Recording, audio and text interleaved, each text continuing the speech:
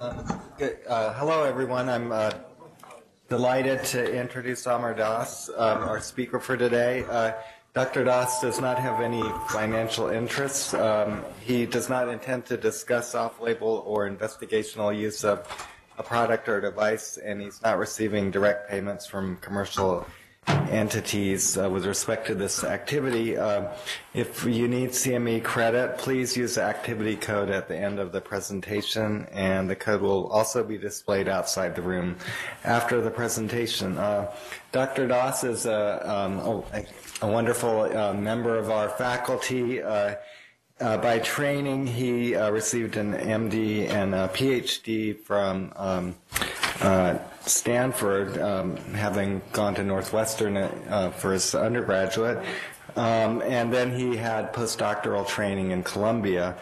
He's originally trained in psychiatry, but also in medical informatics. And he has very important roles in the institution. The one that I value very highly is he's the leader of the medical bioinformatics division in the Department of Biomedical Data Science, but he's also the director of the Synergy Biomedical Informatics Core, head of the Informatics Collaboratory for Design, Development, and Dissemination, and associate director for molecular epidemiology. So he only sleeps about 3 hours a day with all those roles. He's very active and a great collaborator. Also, I should mention that I counted, but I started losing track. He's had an amazing number of mentees, about 21 at graduate and MD students, but also many undergraduates as well. So we're very honored to have Amar talk to us today. Thank you. Okay. Can everyone hear me? Yeah, thanks. Let me turn this one off here.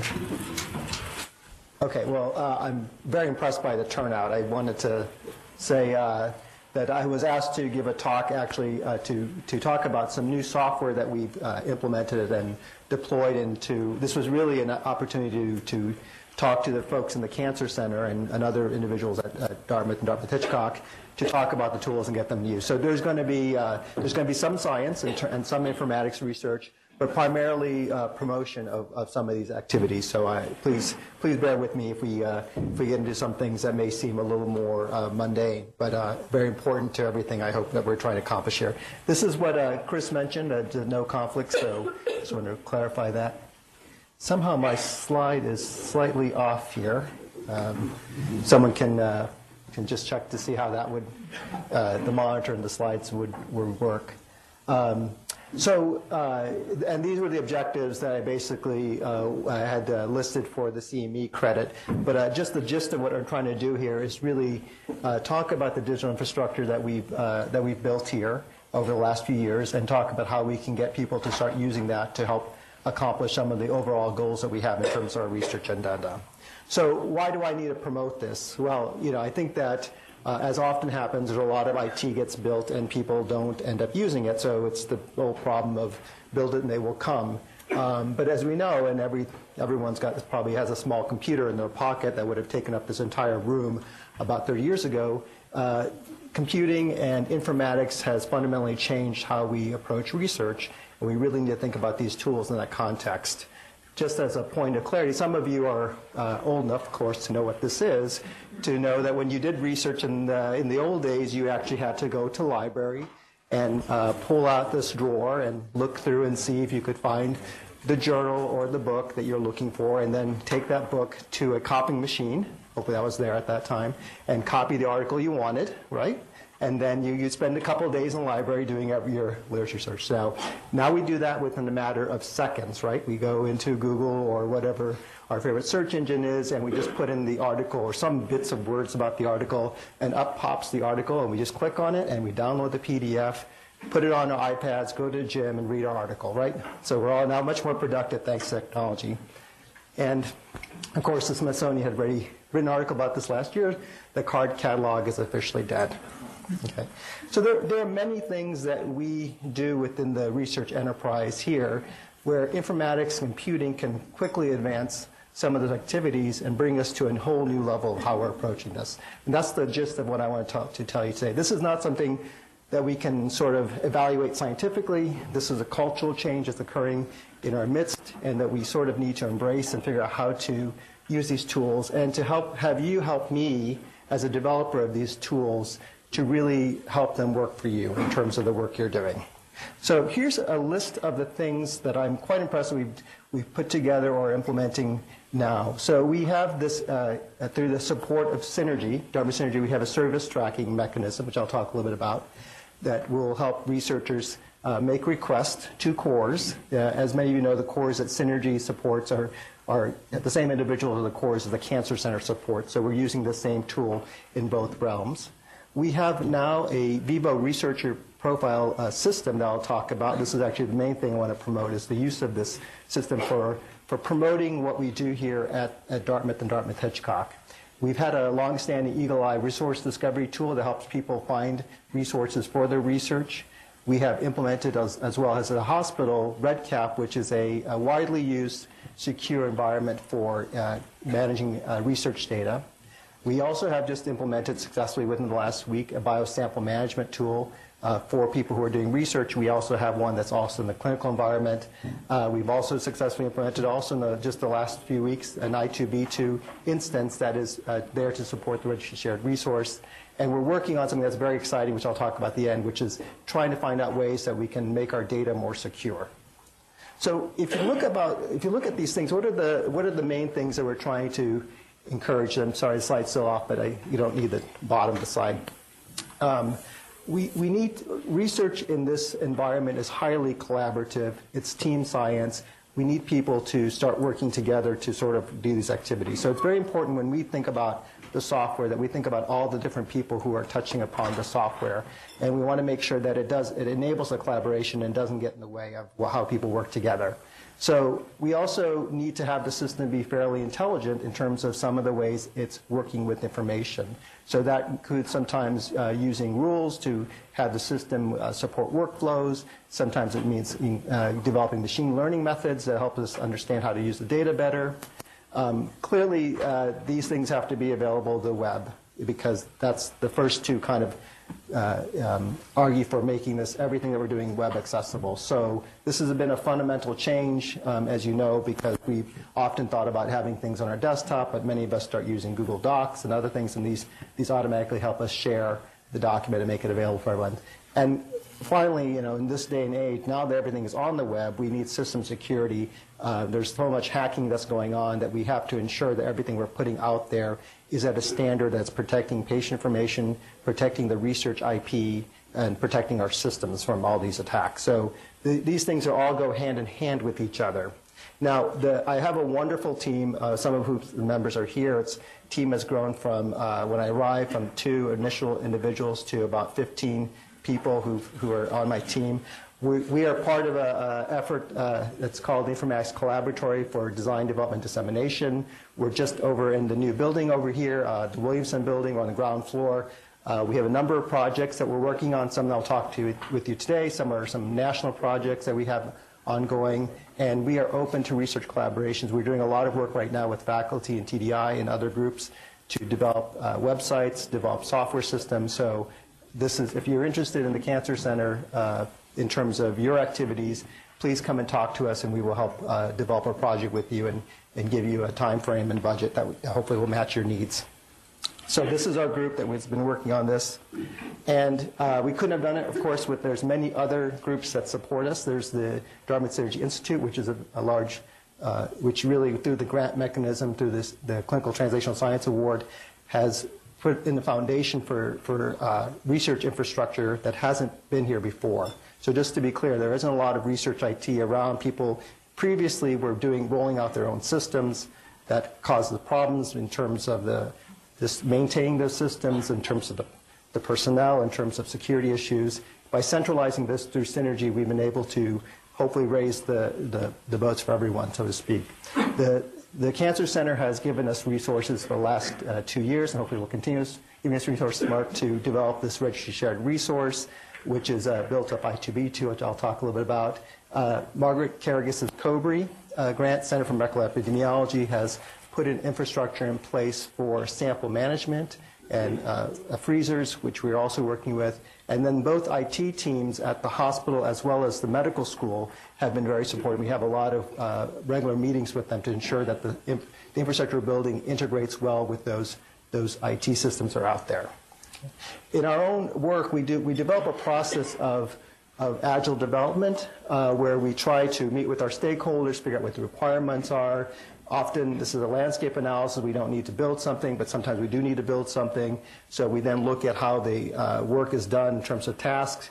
We do a lot of work on prototyping. So we prototype paper or system software before we deploy that, and then we go back and evaluate that system out. So this is familiar to some of you who maybe know about agile development in other settings. But this helps us to mitigate risks in terms of our software development. So everything we put through the cycle comes out hopefully in a fashion that meets the needs of users more rapidly and more robustly than it would be in traditional software development. So our group of 15 plus people, plus all the students, goes through this process of developing the software. And I just want to promote this as very critical, and we're one of the I think few shops in informatics that actually does this, eats our dog food, so to speak, in terms of what's supposed to happen. And it's as some of the software engineers in my group know, it's kind of costly in terms of having to follow this approach. But in the end, I think we're doing a better job if we develop. So let me talk to you about now. I'm going to switch from our process and why we need this to go through some of the systems that we have. I want you to feel free to ask questions. We have some of our usability people and the software developers are in here. They can certainly take notes if there's comments about the design or things that I'm going to present to you that you want to give us feedback on. But the goal is to discuss each of these tools, discuss how they work together, and discuss hopefully how you can use them in your own work. So the first tool I'm going to talk about is Inspire. And this is a tool that you see it's cut off in the bottom here, but it says Information Sharing Platform for an Integrated Research Environment. One of the things very critical in informatics is having a good name, and it has a backronym to it. So this system has been deployed here at Dartmouth since about 2014 and has been continuing to evolve. It's a tool that you can access through the Dartmouth Synergy website, or you can go to directly. And it has some lofty goals, which I think is important to talk about. One of the challenges that we have here is just knowing where resources are. So the transparency, who is the person that you're supposed to contact to figure out how to get help, right? So just making that promotion, again, through the web is going to be critical. Connectivity, we want to be able to connect not only the investigators to the people providing services, but also connect investigators to each other to help promote research. And efficiency. Sometimes it just takes a long time to get some of these requests done. So by having the data about how long things are taking, where there are bottlenecks, and so forth, we hope to improve the system in place. So the functionality of the system is to track all these outcomes and to be able to allow people to work together. Let me see if I can do this here. So this here is the Inspire system. We intentionally decided to make it look like an iPhone or other kind of smart device for the purpose of simplifying the design and access to this system. And so what you'll see, it's not clear on the resolution, but there's little boxes here around each of these things that says what the various activities are that one can accomplish. It requires me to log in here. So I'm going to go into requests. And I've already filled this out here. Hopefully that's information is correct, which is not. So I have this wonderful thing in the background that you can't see in the bottom of the page. If I get back to my screen here, which is called LastPass, which secures, it's on the top, which secures all my passwords and gives me passwords that are hard to remember how to encrypt it. So bear with me for just a second.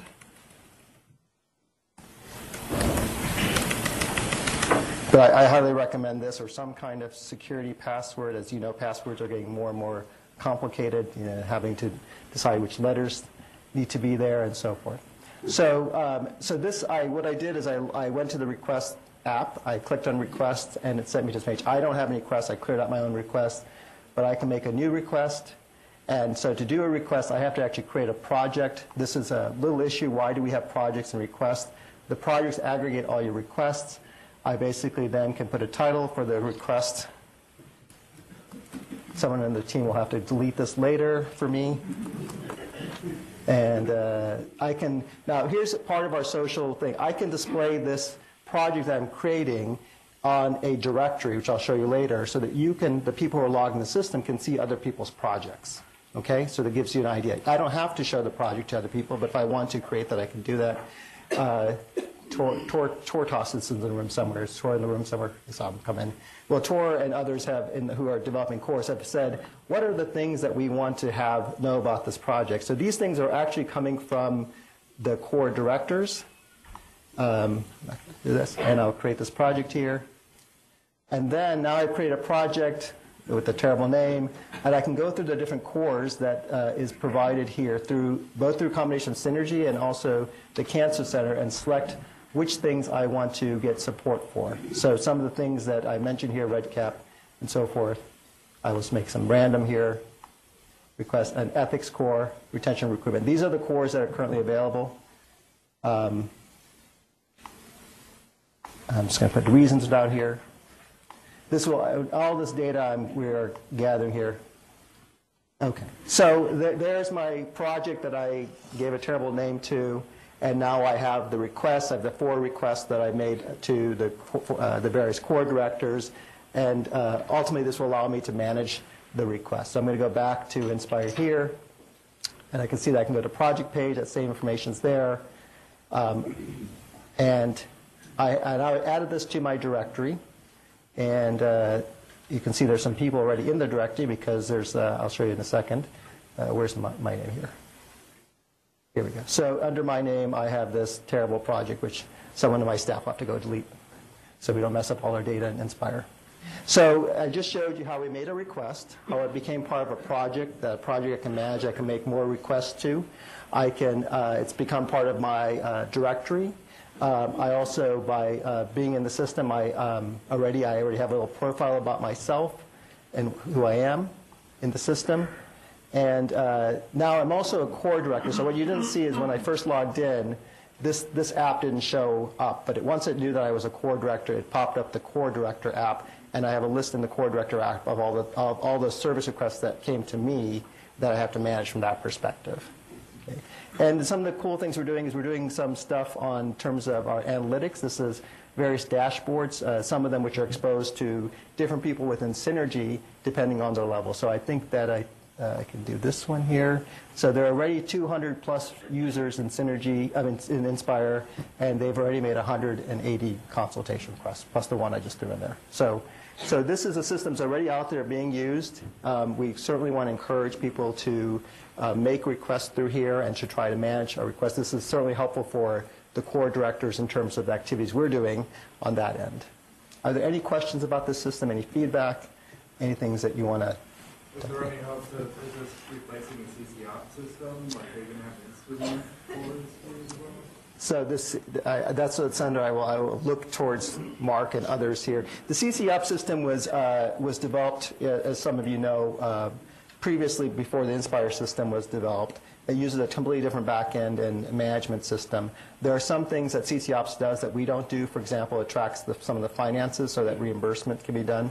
And if those requirements were managed, we could talk about that. Right. One of the issues we have with CCOps is maintaining the CCOps. It's moving the new core. New core. Okay. So so the Cancer Center has the specific requirements for some of its cores that it has to manage separately from these consultation cores. I guess that's the best way to sort of distinguish between the two. There's Bob. Yeah, I think in addition to financial transactions, we have some cores in which we measure units of transactions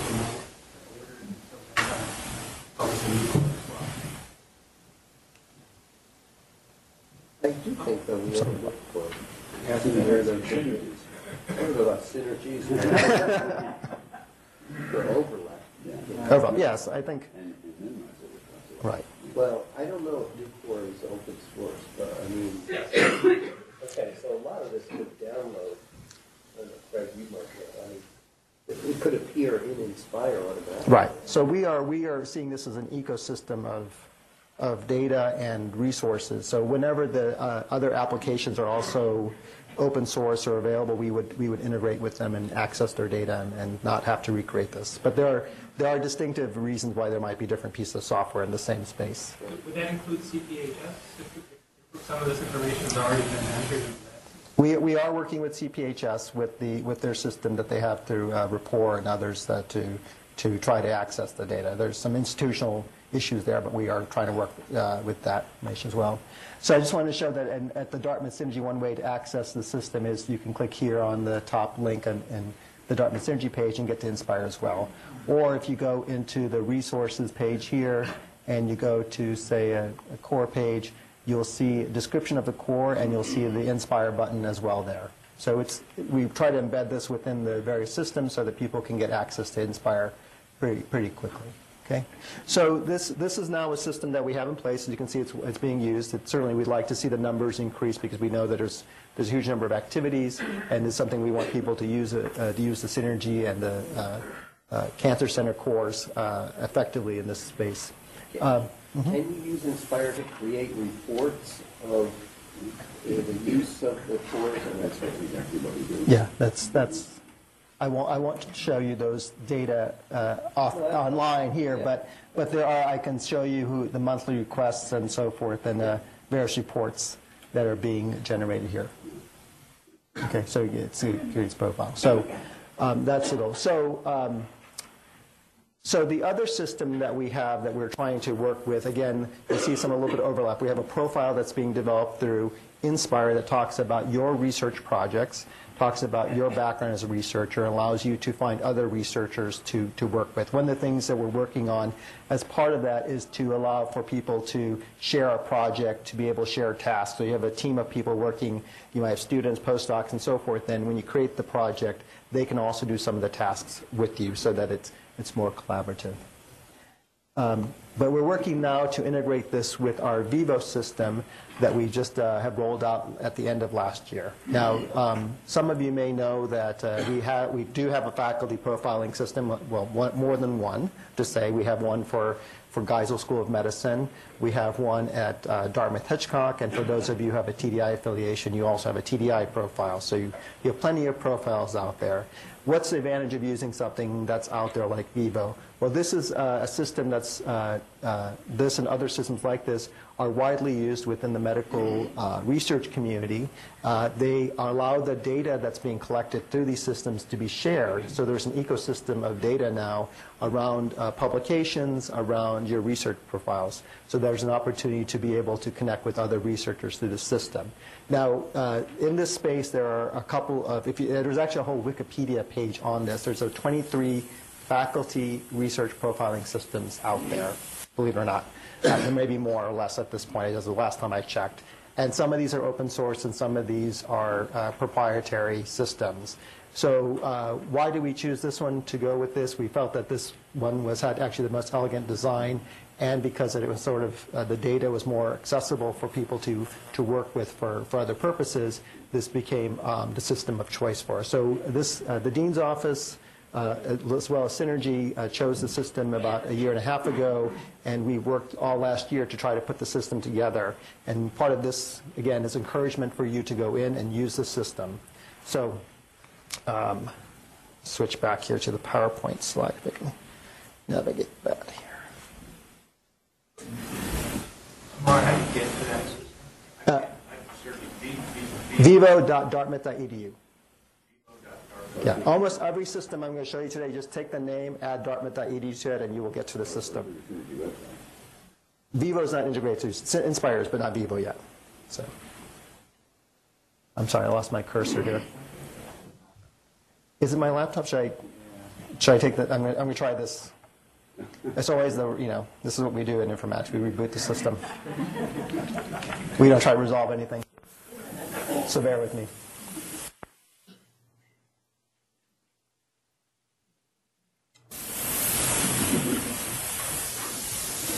How many people have been in another institution where they've used the faculty profiling system? Anyone in this room? Oh.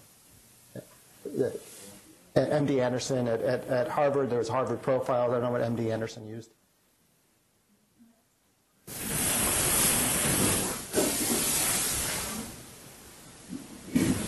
Sorry.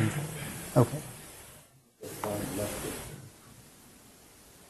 So let me talk a little bit about the Vivo profile system. So we chose this one. We used one at Stanford, which was incredibly remarkable in terms of it's a proprietary system that Stanford developed, although they're trying to get other people to use it. It did a number of things. It helped to network people together. It helped to promote you as a researcher. It allowed for people to look through the institution, determine where research activities were occurring. So it was a very powerful system that the medical school was using for all multiple purposes. Again, we officially launched Vivo last year. Here's what we did so that you're aware of what you're going to get when you come to the system. We took the HR data and affiliations that the Geisel School of Medicine IT department has already put together in terms of your Dartmouth profile. So we have all imported that. So those are things you can't change your appointment in the system, but there are other things you can do with that database. We then imported your publications using the Harvard profile system, named disambiguation. Now, Alan Green is a classic example of someone who there's probably multiple Alan Greens in psychiatry. So if we were to go and find articles by Alan Green, and then also Alan Green has changed institutions to make life complicated for us. So he's gone from Harvard to Dartmouth.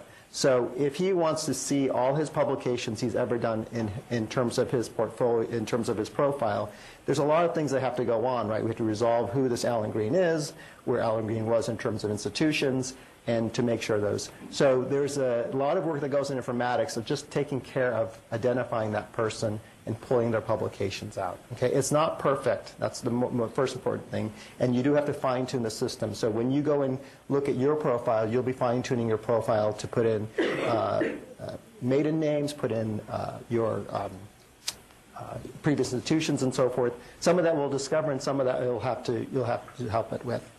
And, yes? Most of us, or a lot of us, have already done that. It's on my NCBI. We have to do it by grants now. We Right. have that information search access. We have to research it. So that's a good point, and my NCBI is not quite as flexible as this system is, but there is work. This Vivo community is quite large in terms of the number of developers and institutions using it. So there is an opportunity to try to connect that so that these reports that we have to generate, we will only doing it once. But we're not quite there yet. So and I know that for some of you who also maintain your Dartmouth-Hitchcock profile and your TDI profile, which profile to use is going to be something you don't have to personally make. But there's a lot of value to the system, which I'll show you in terms of what it can do. So then the other thing that we did is we went to the NIH exporter. The NIH publishes all the data on a regular basis of all the people who've received federal funds through NIH, and so we have that data as well. So we've already imported all that information, but it's sitting behind, hidden from viewers until you go and verify it. Okay, so we're not going to release this information until you go through it and check to make sure that it's correct. So let me show you how one can do that. Okay, so here's our instance that we created. There's a lot of things to show in here, but we have a very high place where we said edit your profile. So.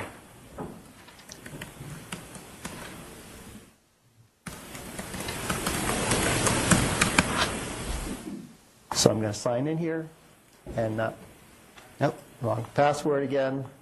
Sorry for this.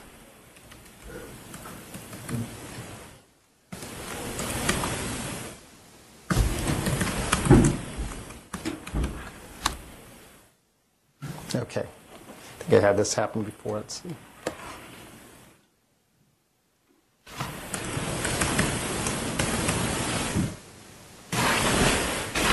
Since I can't see the screen here, I think it's. Oh, my cap lock is on, of course. There we go.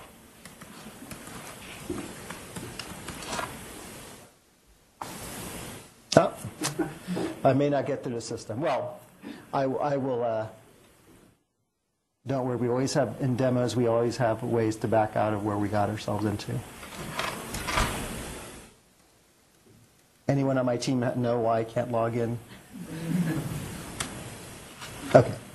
So we have a, let's see where we go. Tutorials here.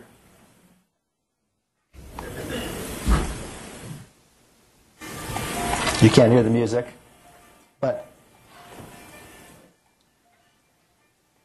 this is what should happen.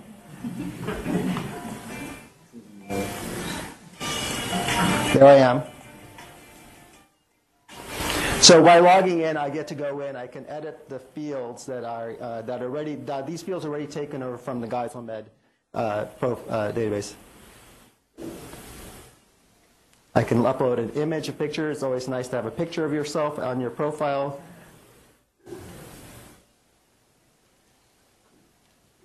And then this is the part where the part that I wanted to show you. When you click on the button to add your publications, some of the publications again were already imported from the GeisselMed database. I go through here and I basically click on the ones that are mine and the ones that are not mine. And the system that we've designed automatically uses that information to improve the match of the other articles. So if you start saying that this article that you wrote was at Harvard, for example, it will start now finding other papers you may have written at another institution, or if you use a different a maiden name. And you can also feed in other ones if the ones that you know that exist are not coming up for that. Okay. So there's a nice page of information about how to use the system, which is under support over here. Remember that? So on the support page, you'll see the tutorial videos. You'll also see some other videos to help you with using the system. There's also step-by-step information here about how to use the system so that you can figure out how to add that.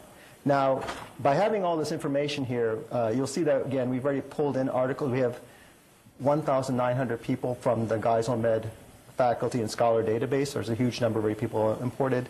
The 55 organizations represent the different departments and different institutes.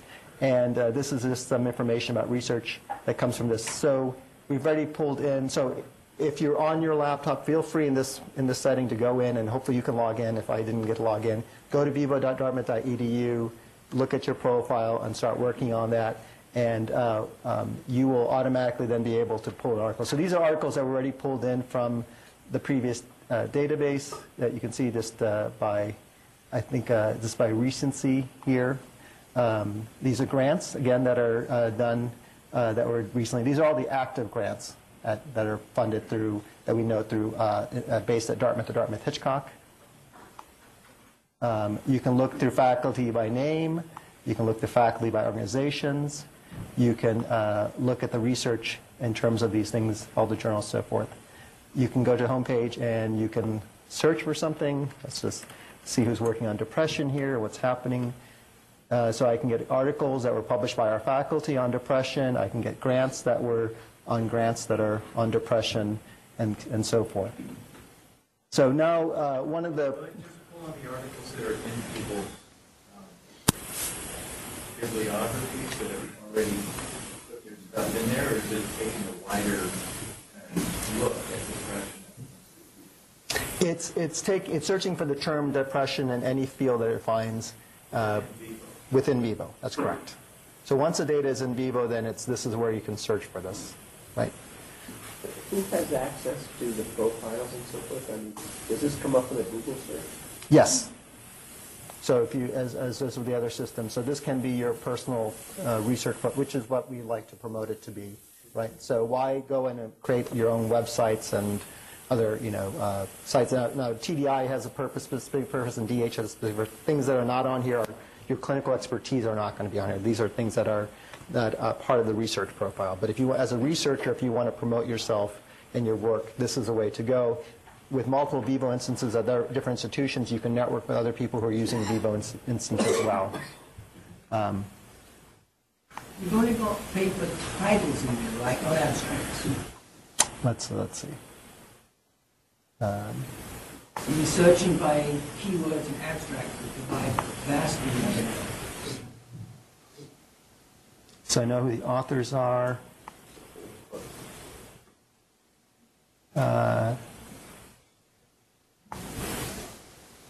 Does anyone on my team know if the abstract comes up? Right now it has links to PubMed articles, PubMed Central. The abstracts aren't currently in here. So I can go. So that link is that on here somewhere? Up here. Is this the link? That's a journal. Well, we could try to pull, I think we can pull the abstract over from PubMed. These are options that we have. So one of the things that if people want to add additional data points into the system, please send us feedback through the support page about what you would like to see on your profile or something's not working. Let us know. That will expand on another question. If a faculty member hasn't gone on to do his profile test, how will it connect to the department? Will it already be populated? It will not. It will be populated on the back end, but it will not be available publicly until that person signs in and says, "This is my research. This is my publications." Is there only a department or a section who would for Yes. So one of the we've already talked to some of the heads of the clinical departments, and they're interested in using the system actually because we do a lot of departments do tracking and reporting and so forth, and it's a pain to try to get people to get to that. So it may be possible to create a departmental access to that data, knowing that the faculty hasn't verified it, sitting there, and that we could report for that department all the articles that have been verified and those that are waiting to be verified. So I'm looking at my developers just to make sure I didn't say anything we couldn't do. Yes. I just want to add with the articles, some of them you do have access to the abstract, like it's in PubMed Central. You can actually click on the link under your publication, it'll actually pull up the entry from PubMed or PubMed Central. With PubMed Central, from what I recall, it will show the abstract right there. So, and it's all underneath the profile. Yeah, I think we were picking some articles that were not that were not in PubMed Central. Yeah. Click on some of the links next to the publication name, and I'll get you back to it.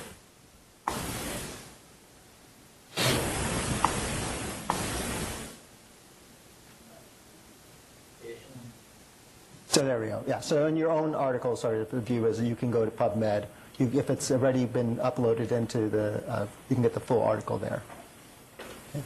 Some other nice features, again, once we start having people use the system widely, we will get some, you'll see all the articles over time that you have. You will see your co-author network. You can see all the people in the institution you've worked with. So you can see this network graph.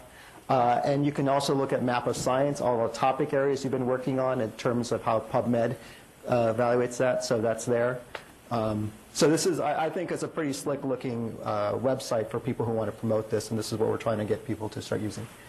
Amar, I think you told me that people were going to be able to choose keywords also. In terms of searching for their articles, or in terms of? So if Rosemary gets a call from the Wall Street Journal and they want to know who's doing something with a certain type of thing, that we could go to the Yes, blog. yep. And, You can. And so even if Alan hasn't published on it, but he has an interest in it, is there Yes. some way for him to register his interest? Well, again, everything that's been if you put something in the faculty database that's over on that, and that Geisel Med has supported for a number of years, that information has already been pulled over and is accessible. If you have a blank profile over there, you only have a blank profile over here as well. If you put 10 articles in that and some information there, those 10 articles have been moved over to here. So we're starting with the baseline of what we have, so we're not losing that information. But we encourage everyone to sort of beef up their profile so that this information can be made available to anyone who wants to access it. Any questions? Sorry. Okay.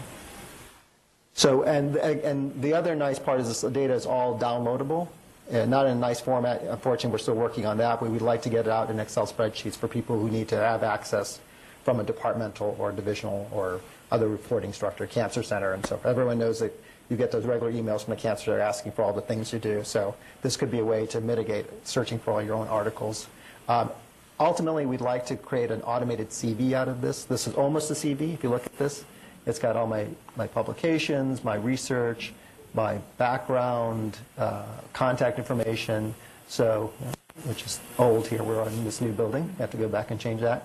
affiliations, websites, and so forth. So a nice thing about this would be, again, your Geisel CV is a very extensive thing to have to complete. If some of that can be generated from this information that you've already collected elsewhere, then we don't want to duplicate that as part of this process. The other nice thing about Vivo, one of the reasons we chose it, it's also built around the same model as Eagle Eye is. Eagle Eye is a resource that we had that Jason Moore had deployed about 4 or 5 years ago. And this is a list of all the resources that we have available here based on various types of things like core laboratories. We have resources related to animal models. Let me go over here and browse. So these are all the different types of resources we have. We have lots of organisms that, this is all within Dartmouth. So, and Dartmouth Hitchcock, all the organisms that we have, all the reagents, research opportunities, software, things like that. And so we continue to maintain this database so that people can find out various resources that we have here online. This is the same model, so we can connect your profile to your resources. And I'll show you some other things that we can do with this as well. But this is all working in the same sort of standardized data representation ecosystem. And with Eagle Eye, for example, there's a whole network for Eagle Eye that you can go and look at all the 20-plus institutions. And so if you can't find a resource within your own institution, you can go and see if some other institution has the resource. And for each of these resources, there's a contact person.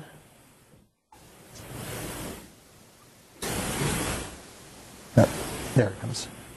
So there's a person who's provided the resource. You can contact them and figure out how to get access to the resources. Okay, so this is really a nice environment to work in terms of again promoting this as well.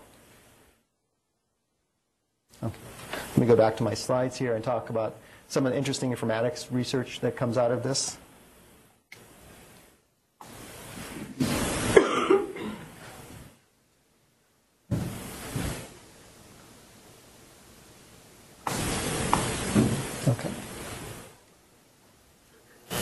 So now that we have this data that we're collecting, one of the things that's being increasingly required by NIH, as you know, for those of you doing your NCBI, is really looking at your research activities, looking at the outcomes of those research activities. There's increasing effort to figure out where funding should go in terms of how productive individuals are with those funds, what research activities are occurring. So we are doing that internally by tracking these kinds of research requests.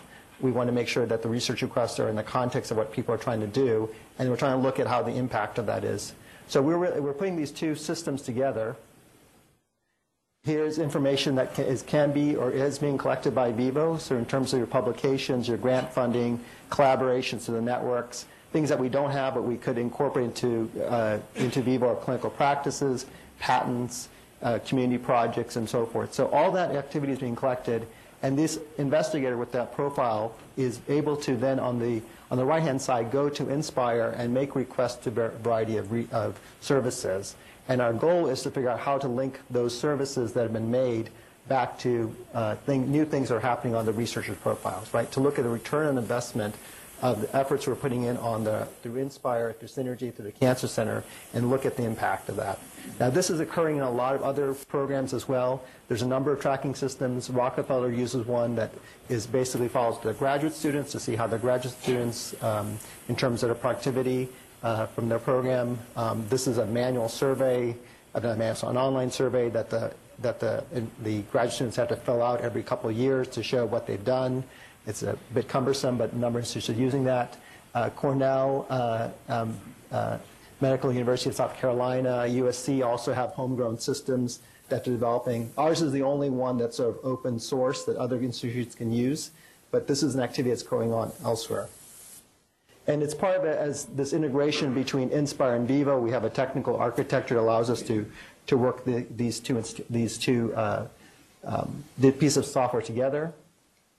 And our goal, so here's some interesting research activities, and we've had some students working on this. If you look at what the user's trying to do in terms of making these service requests, so they're making various service requests to different cores within Synergy or the Cancer Center with different goals in mind in terms of the projects and so forth. That's the top. And then on the bottom, we see this coming from Vivo. We see the publications that are being made, the grants that are being submitted. Now, grants submitted also comes potentially from the rapport system, so we can actually look at this.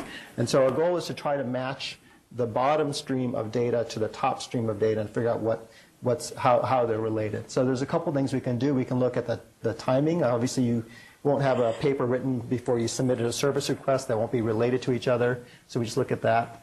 We can then do some interesting text analytics to try to match the project title, the grant title, and the publication to see if there's some match between those in terms of concepts.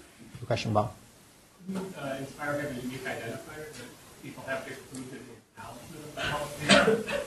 Yes, you would. We always encourage people to use the grant number in terms of that, but that's part of the problem that people don't always cite the grants for the, when they put a grant in, you don't know that's a Synergy or Cancer Center supported grant, right? So if you want to know specifically whether, in more detail, whether core biostats, for example, was helpful for getting a paper in, then you can try to do some matching between a service request with the project title for biostats to a paper that seems to have a similar title. This is something where this may not have high fidelity, but we're trying to look at it and see how well we can try to do the matching.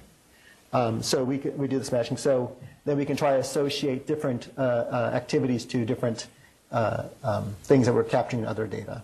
Okay, so that's an interesting informatics issue there. Oops, there it is.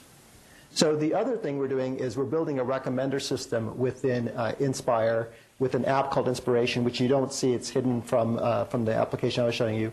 That's going to recommend both resources and collaborators to you based on your projects. Okay, and so using the data from Vivo and Inspire and potentially other information such as the pathway of how you do your research, it will try to find out resources within Eagle Eye or within Vivo that might be appropriate. So we did a little analysis and we presented this work last year at the Vivo conference. There are multiple types of ways to build recommender systems, and many of you are probably familiar with that. If you go onto Amazon or if you're using Netflix, those programs already automatically try to identify something that you might be interested in, right? So how does it do that? There are two different ways that you can do it. So collaborative filtering, where based on your user profile, you are matched to other users that are similar to you. So let's say that you like to watch in Netflix romantic movies and sci-fi movies, and it figures that out. And then it goes and tries to look for other users who like romantic movies and sci-fi movies and see what they watched. And so then it says recommends those movies to you. Or it can look at the content of what you're working on. So if you're, and Amazon and Netflix kind of do it, but it can also look at what you're actually trying to work on and see how well that matches in terms of that content. So we have all this information we're gathering through Vivo, Eagle Eye, Inspire, and we're trying to create a standard way of bringing all that data together so we can make this recommendation. So fortunately, as I said, this is one of the reasons why we use Vivo and have used Eagle Eye, is there's a standard way that they represent data in terms of a web framework called the Resource Description Framework, and we can import that data directly into our recommendation system, and we can also import data from your projects within Inspire and have a common dictionary where we are talking about the same set of things. We use a program called GenSim, which is a package that is built around vector space models. For many of you who aren't familiar how the web works, but if you go into Google and you put in a few words, miraculously it comes up with that one, or in the top two, the web page you're looking for. And the way it does that is uses this vector space model where all the content of the web is represented as vectors. Each document on the web is represented as a vector of words. And by matching these vectors of words together, you can find out documents are very similar to each other. So the same way we can take information that's in Vivo, Eagle Eye, and your projects and look at the content in terms of the bag of words that's there and try to match which bags of words are close to each other. And that's how we get the results. I'm going to show you some preliminary results of this. So the dimension of this vector space, it's kind of mind-boggling, is the number of dictionary terms you have. So if you have 10,000 dictionary terms, you have 10,000 dimensions that you have to work with. So beyond 3 dimensions, obviously, so we need a very fast machine to work on these things. Each resource item, the Eagle Eye or your Vivo item, is represented as a term vector. So everything that we know about you is a bag of words about the research you do that's taken from your publications, taken from your grants, and everything that's in the Eagle Eye web pages is also a bag of words. And so we then do some weighting of these things because if everyone has the same things they like, say we're all working on cancer, it doesn't really distinguish us much. So something that's very common, like the word cancer, is actually down-weighted, and something that you might be working on, like a particular mouse model, which not many people might be working on, is up-weighted. So we use this kind of weighting scheme to help that, and we can simply look in this multi-dimensional vector space between the cosine of the angles of the vectors. Nice math. This is a beautiful, simple system, and this is how, believe it or not, the web works to some degree. It's through this vector representation. So we're using that here.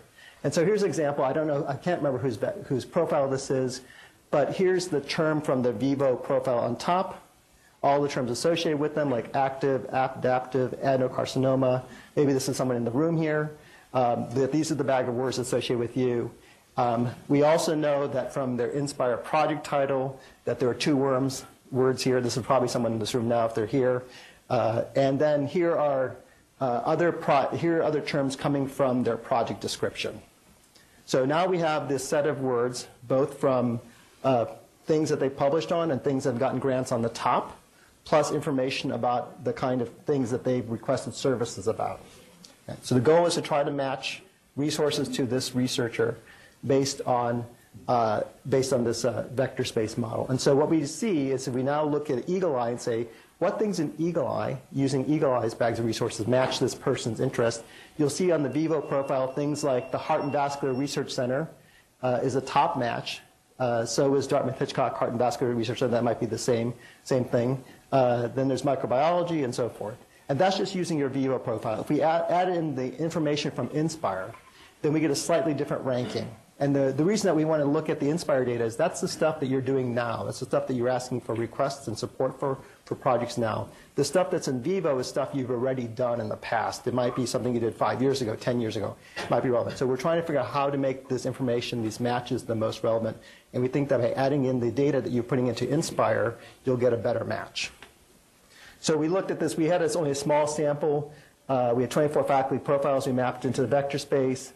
And we were, so we had made some recommendations. Let's Inspire the same, only 8 for 8. So there's quite a bit of overlap between these two is what this says. And so it's not distinguishing. So this is just testing and validating that. But our future goal is to have a little feedback system so that you can, just like when you go to Amazon or to Netflix, you can give us feedback about which ranking was the best. We want to look at different ways to improve the relevance, and then store this in a standard way and create this tool that other institutions can use as well. So finally, I'm just going to end on, in the last few minutes, talking about what I think is probably the biggest concern that I have that keeps me up when those, I don't know who said I sleep 3 hours a night, I think it was you, Chris, but 2 of those nights are worrying about this, which is data security. So we have a major challenge, and we're all part of this environment here, that one of the challenges we have in getting access to patient data in our electronic health record system for the purpose of research is ensuring that that information stays secure and private as well. So this is a big concern, and we sit on the Data Governance Committee and think about all the activities that we need to do to ensure that the data stays secure. So we've developed a tool which I'll talk about that will help support this. One of the things is that as part of Synergy and part of the Cancer Center, we have an institutional data broker who is John Higgins. He was over here somewhere. John, raise your hand there. So if you need data from EDH for the purpose of research, go please talk to John. He's already helped a number of people in this room already, as some of you know. So the things that person has to do, ensuring the policies are in place, is to look at what data is being requested, making sure that there's a CPHS protocol and IRB on hand, to ensuring that there's a match between those two, and then signing off on all the institutional policies. And every time data is released from DH into the hands of researchers, whether the data sits behind the DH firewall or goes to a secure system that the college owns, we have to keep track of all those data elements for that purpose, okay? So that this is not considered a data breach or anything else that violates HIPAA. So what we're trying to do is create a system that would help secure all this. And so we, again, have a wonderful backronym called ACIDRO, which stands for Interactive Secure Institutional Data Release Overseer. Don't worry about the workflows. ACIDRO, by the way, for those who know, San Isidro is the patron saint of the Internet. It's quite impressive that in the 6th century, monk was able to foresee the internet being developed, but within, apparently if you go and look for San Isidro, this is one of the things he will bless. So your computer and so forth can be blessed by San Isidro. So where we got Isidro from it for this name here.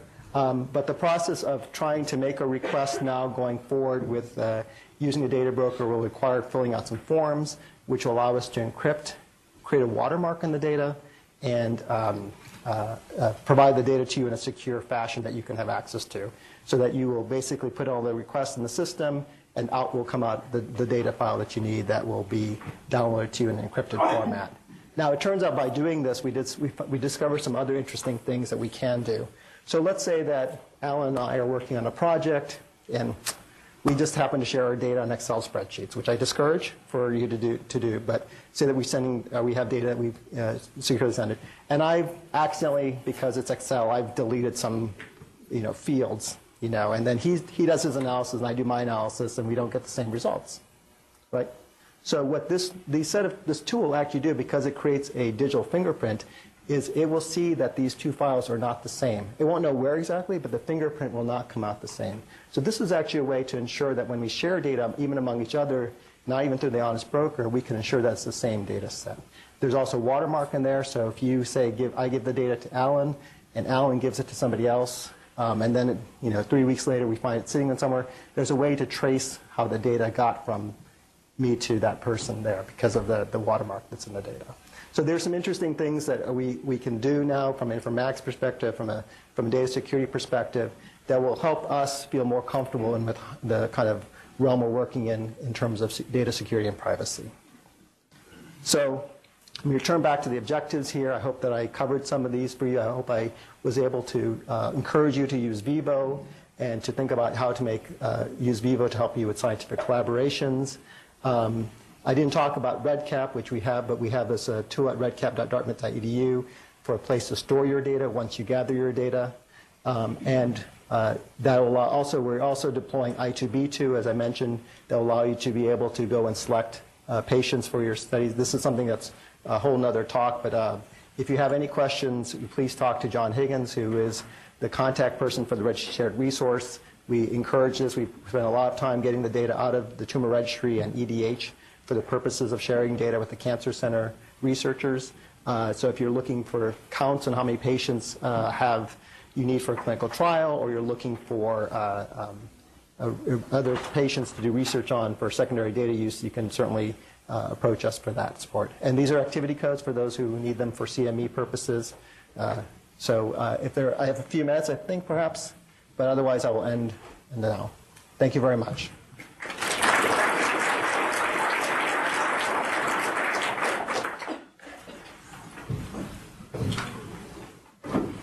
Interface between Vivo and the required elements of an NIH biosketch, either the role or the seminal contributions to the field. Is there a possibility for that? You mean like the PI, the role that goes into the biosketch, that part of that? Or the description of major contributions to your field? I will have to look into that. I mean, I think it depends if it's on the NIH reporter. If the information's there, we can extract that. So when you submit your grant and that information goes into the NIH, if it's there, we can pull it out. Okay, I hope that's okay. Thank you very much, everyone.